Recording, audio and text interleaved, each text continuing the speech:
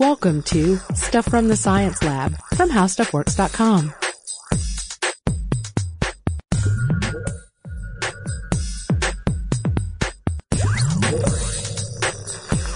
Hey guys, and welcome to the podcast. This is Alison Loudermilk, the science editor at HowStuffWorks.com. And this is Robert Lamb, science writer at HowStuffWorks.com. And today we're going to talk about a couple of experiments that have perhaps changed the world.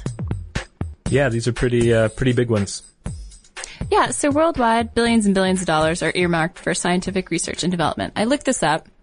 Turns out in 2009, the United States government allotted $114 billion just for research and development awarded to its agencies. So the various government agencies, as you can imagine. I think that the dude in the Riddler costume on those infomercials told me this. Yeah. Yeah, a lot of that money went to the Department of Defense, as you might have. Yeah, always helps if you can kill somebody with your science experiment. No doubt. And then a little less than half of that was split between basic research, so the kind that's driven by scientific curiosity or interest in a particular scientific question, and then applied research, the kind of research that's designed to solve practical problems, right? Yeah, like some of the stuff that goes on is just really cool. Like, I was doing a news article several months back about research into how hammerhead sharks see. Okay. And the U.S. government was flipping the bill for a lot of that. And I haven't yet to come up with a way that could be used to kill somebody or really do anything other than understand hammerheads. Right. So I was bringing up those numbers just to illustrate how many experiments are going on right now, a lot of which we will never, ever know about, a lot of which won't get picked up in the New England Journal of Medicine. So we decided to highlight a few that particularly stand out. So we're doing a two-part series in which we highlight a couple of our favorite experiments. With the big guns here, we're talking... Yeah, our first one's Darwin. Yeah, and I should mention, in a few instances, we're going to talk about two closely related experiments as opposed to one single experiment, just because, as you guys know, science stands on the shoulder of giants. Yeah. So it's hard to sometimes separate out who did what when. And sometimes it's like a short person standing on the shoulder of a giant, and then there's another giant standing on top of the short person. But if you took the short person out of the mix, then it all falls apart. It's That's like true. Jenga. That's true. With feet. Yeah. Except Jenga with giants. Yeah. Right. So who's the first nominee? Charles Darwin. All right. Let's talk about Darwin. Darwin's flowers. Don't you mean Darwin's Galapagos Islands trip? No, you don't. You mean flowers. No, that was, this kind of came later. Yeah. Because the Galapagos Islands trip is famous because, he was always looking at birds and he, really putting together, all the data that would, lead to origin of species. And, but after all that, it's like the theory's out there and it's, not popular with everybody. It still needs a lot of support. And he has his supporters, but there's also plenty of people just like making fun of him and drawing really mean cartoons. It was divisive. Yeah, he was a divisive, character for sure. And he didn't want to be, actually. No, he hated it. We have I think a really good article on the man. Conveniently you wrote it. I wrote that one. But so no, he retreated from the public eye and let other people handle the PR stuff, and he went back to experiments, the Smart stuff that he move, loved. Darwin. Yeah. So what did he do? Well, he started looking into orchids and their pollinators. So he's looking to reinforce his theory of natural selection? Right, because this boils down to you look at some of the crazy like orchids and flowers out there, and there'll be there's such a variety of design in them, and then somewhere out there in the world there's an insect that's custom evolved to pollinate that one particular flower. Right, that was his thought. Yeah, that was his thought. So he started like. If he were around today, he'd make a spreadsheet of this, like which flowers line up with which pollinators. Right. Take the Star of Bethlehem orchid, for example. It's an orchid that stores nectar near the bottom of a tube up to 12 inches long. So Darwin saw this design and he predicted that there was a matching animal out there. Yeah, somewhere out there in the world, there's one insect that's made to take care of this. So sure enough, in 1903, scientists discovered that the hawk moth sported a long proboscis, or nose, essentially, uniquely suited to reach the bottom of this particular orchid's nectar tube. So this was good because, again, it was providing evidence for his theory of natural selection. It was giving credence to On the Origin of Species and just generally bolstering the modern framework of evolution as we know it with flowers. Yeah. So let's do another biology one. Let's talk about DNA. Oh, yeah, this is a big one as well. Watson and Crick, right? Yeah, well, Watson and Crick get all the headlines, and lots of school kids certainly know James Watson and Francis Crick as the guys who unlocked the mystery of DNA. But there are a whole lot of other players involved in the mix. So that 1962 Nobel Prize in Medicine was split among Watson, Crick, and Maurice Hugh Wilkins. These are the guys who figured out the molecular structure of DNA along with the help of more than a few scientists, like Hershey and Chase? Right. So back in 1952, Alfred Hershey and Martha Chase were conducting this now famous blender experiment that identified DNA as the molecule responsible for heredity. That's no small feat. And Hershey and Chase's research prompted a bunch of scientists to decipher DNA's molecular structure. Like, it was just like the scientific sort of gold rush. Instead of focusing on gold, they were focusing on deoxyribonucleic acid. I like to think that each duo of scientists was like a cop duo, where one was the good cop and one was the bad cop. So like Watson and Crick, or like one's taking the strong arm with the DNA and the other's like bringing him coffee. Did you ever see the TV movie about this? The Race for the Double Helix, aka Life Story? No. Who was I think in that? it was a BBC production. And Okay. I'm surprised you have not seen it because Jeff Goldblum was in it. Whoa, really? Oh man, I bet he's awesome and a little crazy in it. Yeah, I forget which one he was, Watson or Crick. But I must have seen that back in the day because whenever I think of DNA and stuff, I always think of Goldblum, and I could never think why. And now I know. It was. Are you in fact sure you this weren't movie. thinking about The Fly, because there's a lot of DNA stuff in there. Right. Yeah. The Fly and the Race for the Double Helix. That's the movie I base my understanding of DNA on. So prize winner Wilkins, along with his colleague Rosalind Franklin, who did not win the DNA Nobel Prize, which is a whole separate but interesting story, used this technique called X-ray diffraction to study DNA. And we're going to talk about this technique a little later on too with you, Robert, right? Yeah. So the technique basically involves shooting X-rays at, in this case, aligned fibers of purified DNA.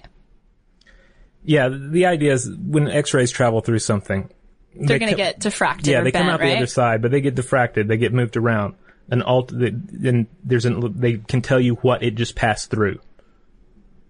It's kind of like when you, there's a very broad example, but it's like when you get an X-ray made of your tooth, at the dentist office, or in a back alley, but the X-rays pass through your teeth and onto that little film, right? Mm-hmm. So, and then they give you information about what's going on in your mouth. Information about what happened, between 8 cavities. Exactly, yeah. So, in this case, the diffracted X-rays form a pattern that's unique to the molecule in question. And in this case, it was DNA. And so, Rosalind Franklin's now famous photo of DNA shows this X-shaped pattern. Of course, you have to know how to interpret that pattern to, quote-unquote, see the molecule, and Watson and Crick did. So Watson and Crick knew that the photo represented the signature of a helical molecule. And they also figured out the width of the helix by analyzing Franklin's image, and DNA was somewhat decoded. Yeah, the rest is history, and we have the image of the double helix everywhere. And we fully understand everything that DNA can do now, right? Yeah, we got it. We got it lit. Got it down. So let's look at another world-changing biology type experiment that we like. Oh, yeah. This one's really cool, and this one has to do with vaccinations, and the eradication of smallpox. Okay.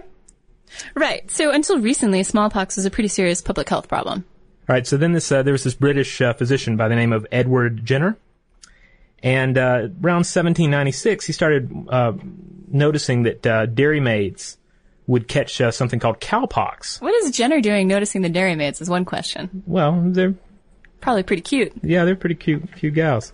And they were catching some sort of pox from this cowpox from the cows. And they suffer through that. But then after they've had cowpox, they're immune to smallpox. Really? Yeah. So he started studying this phenomenon, hanging out with more and more dairymaids. Cowpox is still around. So is beaverpox. I've not heard of beaverpox. I just made that one up. I'm kidding. There's no beaverpox. So eventually, Jenner decided to see if he could transfer immunity to smallpox by infecting someone with cowpox on purpose. So he found this little boy by the name of James Phipps. Okay, what did James Phipps' parents make of this, by the way? Those were kind of the good old days of human experimentation. Yeah, because, it gets kind of grim, because the way he decided to to essentially vaccinate him, though he didn't really know if it was going to work. It was still an experimental phase. Was he made cuts on the boy's arms and then inserted some fluid from the cowpox source of a local dairy maid that he was hanging out with, named Sarah. Sarah Nelms. Yeah. And so the kid contracted cowpox, then recovered, and was then immune to smallpox. Right. So 48 days later, Jenner said, okay, you had your cowpox cuts. Let's see what you're going to do with smallpox. And sure enough, he exposed him, and he found out that the boy was immune, proving Jenner's theory correct. Fast forward a little while, and there's no more, and then you have a powerful smallpox vaccine going on. So pretty cool. Yeah. So let's tackle a little chemistry, although the scientist at the center of our next experiment considered himself a physicist, not a chemist. He's the man who once said, have you heard this quote? All science is either physics or stamp collecting. And he was talking about the scientific method, I assume. Oh, I had not heard that quote. So the man in question is Ernest Rutherford, and he was a pretty amazing guy. He was born in New Zealand. He was one of 12 children. That's a large, large New Zealand family. Or any family, I suppose. He's the guy who came up with, listen to this, he's the guy who came up with the principles of alpha, beta, and gamma rays, the proton, the neutron, half-life, and daughter atoms. Wow. One guy came up with all that. He was on quite a roll. Yeah, I've heard him called the father of nuclear physics, and that seems appropriate enough. And future biggies like Niels Bohr, Oppenheimer, and James Chadwick all look to him for guidance. But we're going to talk about one of his adventures with the atomic nucleus and revealing the structure of the atom. So let's talk about what Rutherford was doing. Basically, he was carrying off a kind of a simple experiment, and one that you can reproduce at home. All you need is you need an alpha ray emitter or some sort of like alpha ray gun, right? You need some gold foil. Yeah, and you need a scintillator. Oh, what's that? Well, a scintillator is essentially, back in the day, it was a screen coated with zinc sulfide, and it helps you to figure out where the particles were going after you fired them. After you fired them. Okay, well that may be a little hard to get a hold of, but yeah, perhaps. Still, these are the main elements of the experiment. So let's talk about the experiment. It was also called the Geiger-Marsden experiment, named after Hans Geiger. Yeah, the Geiger counter. Gold foil experiment, though, sounds a little snazzier. Yeah, it does. So here's what they did. They got a source of radioactive particles, like Robert was just alluding to. They fired them through these really thin foils, like gold, and by thin we mean 1 or 2 atoms thick. So super, super, super thin. And they encircled their whole setup with the aforementioned detecting screen, the scintillator, the screen that was going to tell them where the particles were going after they fired them. So what Rutherford and co. figured out was that most of the radioactive particles were actually firing straight through the foil. Okay, that makes sense. And then a few of the particles were being deflected at a smaller angle, and then a very tiny portion of the particles were being reflected back at a large angle. And like we were saying earlier, the deflection tells us that there's something going on inside the material that they're passing through. Right. So Rutherford, Geiger, and Marsden took that to mean that there was a lot of quote-unquote empty space in atoms, allowing all those radioactive particles to pass straight through to the particle screen, or to the scintillator. But it was the sharp deflections that intrigued them the most. And so their conclusion was that there was a strong positive charge at the heart of the gold atoms that was deflecting those particles almost straight back toward the source. And he called this strong positive source that was doing the deflection the nucleus. And he said the nucleus must be small compared to the atom's overall size. Otherwise, you would have had more particles bouncing back, right? So he basically mapped the inside of the atom. So today we still visualize the atom as Rutherford did, a small, positively charged nucleus surrounded by a vast, sparsely populated region with a couple of electrons. Wow. So you can really tell a lot about something by firing some radiation through it. It's such a simple experiment, but it's so brilliant. It is brilliant. Right. So we mentioned X-ray diffraction a little bit earlier when we were talking about DNA. We were talking about Rosalind Franklin and her X-ray diffraction studies. But as we pointed out, her work owed a lot to Dorothy Crowfoot Hodgkin. She was one of only 3 women ever to win the Nobel Prize in Chemistry. And in 1945, Hodgkin was pretty darn good at X-ray diffraction. So it's not really surprising that she eventually revealed the structure of pretty much one of medicine's most important chemicals. Penicillin. Indeed. So back in 1928, Alexander Fleming had discovered the bacteria-killing substance, but scientists had a really hard time purifying the chemical in order to develop an effective treatment. So what Hodgkin did was she mapped out the 3D arrangement of penicillin's atoms. And essentially she opened all these new avenues for creating and developing semi-synthetic derivatives of penicillin. Yeah, it's like when hackers like break the code for something like DVD encryption, you know, so that they can rip it. It's like here was something that was really important to us, penicillin, and in effect she allowed us to crack it. Right, Figure out how to do more with it. Right, by telling us all that stuff about the molecular structure, she helped out a lot. And in this case, what she did was, after 2 different companies sent her penicillin crystals, Hodgkin passed those X-ray waves through the crystals and allowed the radiation to strike this photographic plate. We did cover this a little bit before. So as the X-rays interacted with the electrons in the sample, they diffract. And reveals the inner structure. Right. Excellent. And then she went on to deal with other structures, right? Like vitamin B12. She did. Yeah. And penicillin was the big one. Yeah, penicillin was indeed the big one. And of course, she won the Nobel Prize in Chemistry unshared in 1964, which is a big deal. Usually there are a couple scientists. Selfish. Yeah. I don't know about that. So wow, those are some world-changing experiments right there. I feel a little changed just talking about them. I feel inspired. Yeah, I hope there are some world-changing experiments going on right now. I'm going to fire some radiation through some stuff just to see what's going on. When you get back to your desk. Yeah. Yeah, good What's stuff. going on in that cup of coffee? Well, the thing is, if you're inspired by our world-changing experiments, be sure to listen to part 2 because we got more of these coming up. Mm-hmm. And there's going to be less radiation passing through things in that one. So if you weren't as into that in this podcast, then there's going to be less next time. Yeah, we're going to get into some cool stuff like determining the speed of light. Yeah, primordial soup, dueling dogs, all sorts of good stuff. Right. So if you want to go to the homepage and look up some cool experiments in the meantime, just type in science experiments and you'll get 10 science experiments that change the world. Also, check out our blog where we update you on all sorts of cool things going on involving, say, the world of energy. And hey, Twitter, Facebook, we're on there as well. Lab Stuff on Twitter, Lab Stuff or Stuff in the Science Lab on Facebook. If you guys want to talk science, we're there for you. Yes, sign up, add us, interact with us. That's where we are. Or send us an email at sciencestuff@howstuffworks.com. Thanks for listening, guys.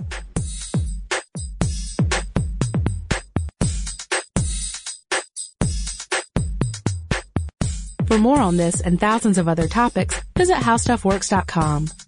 Want more How Stuff Works? Check out our blogs on the howstuffworks.com homepage.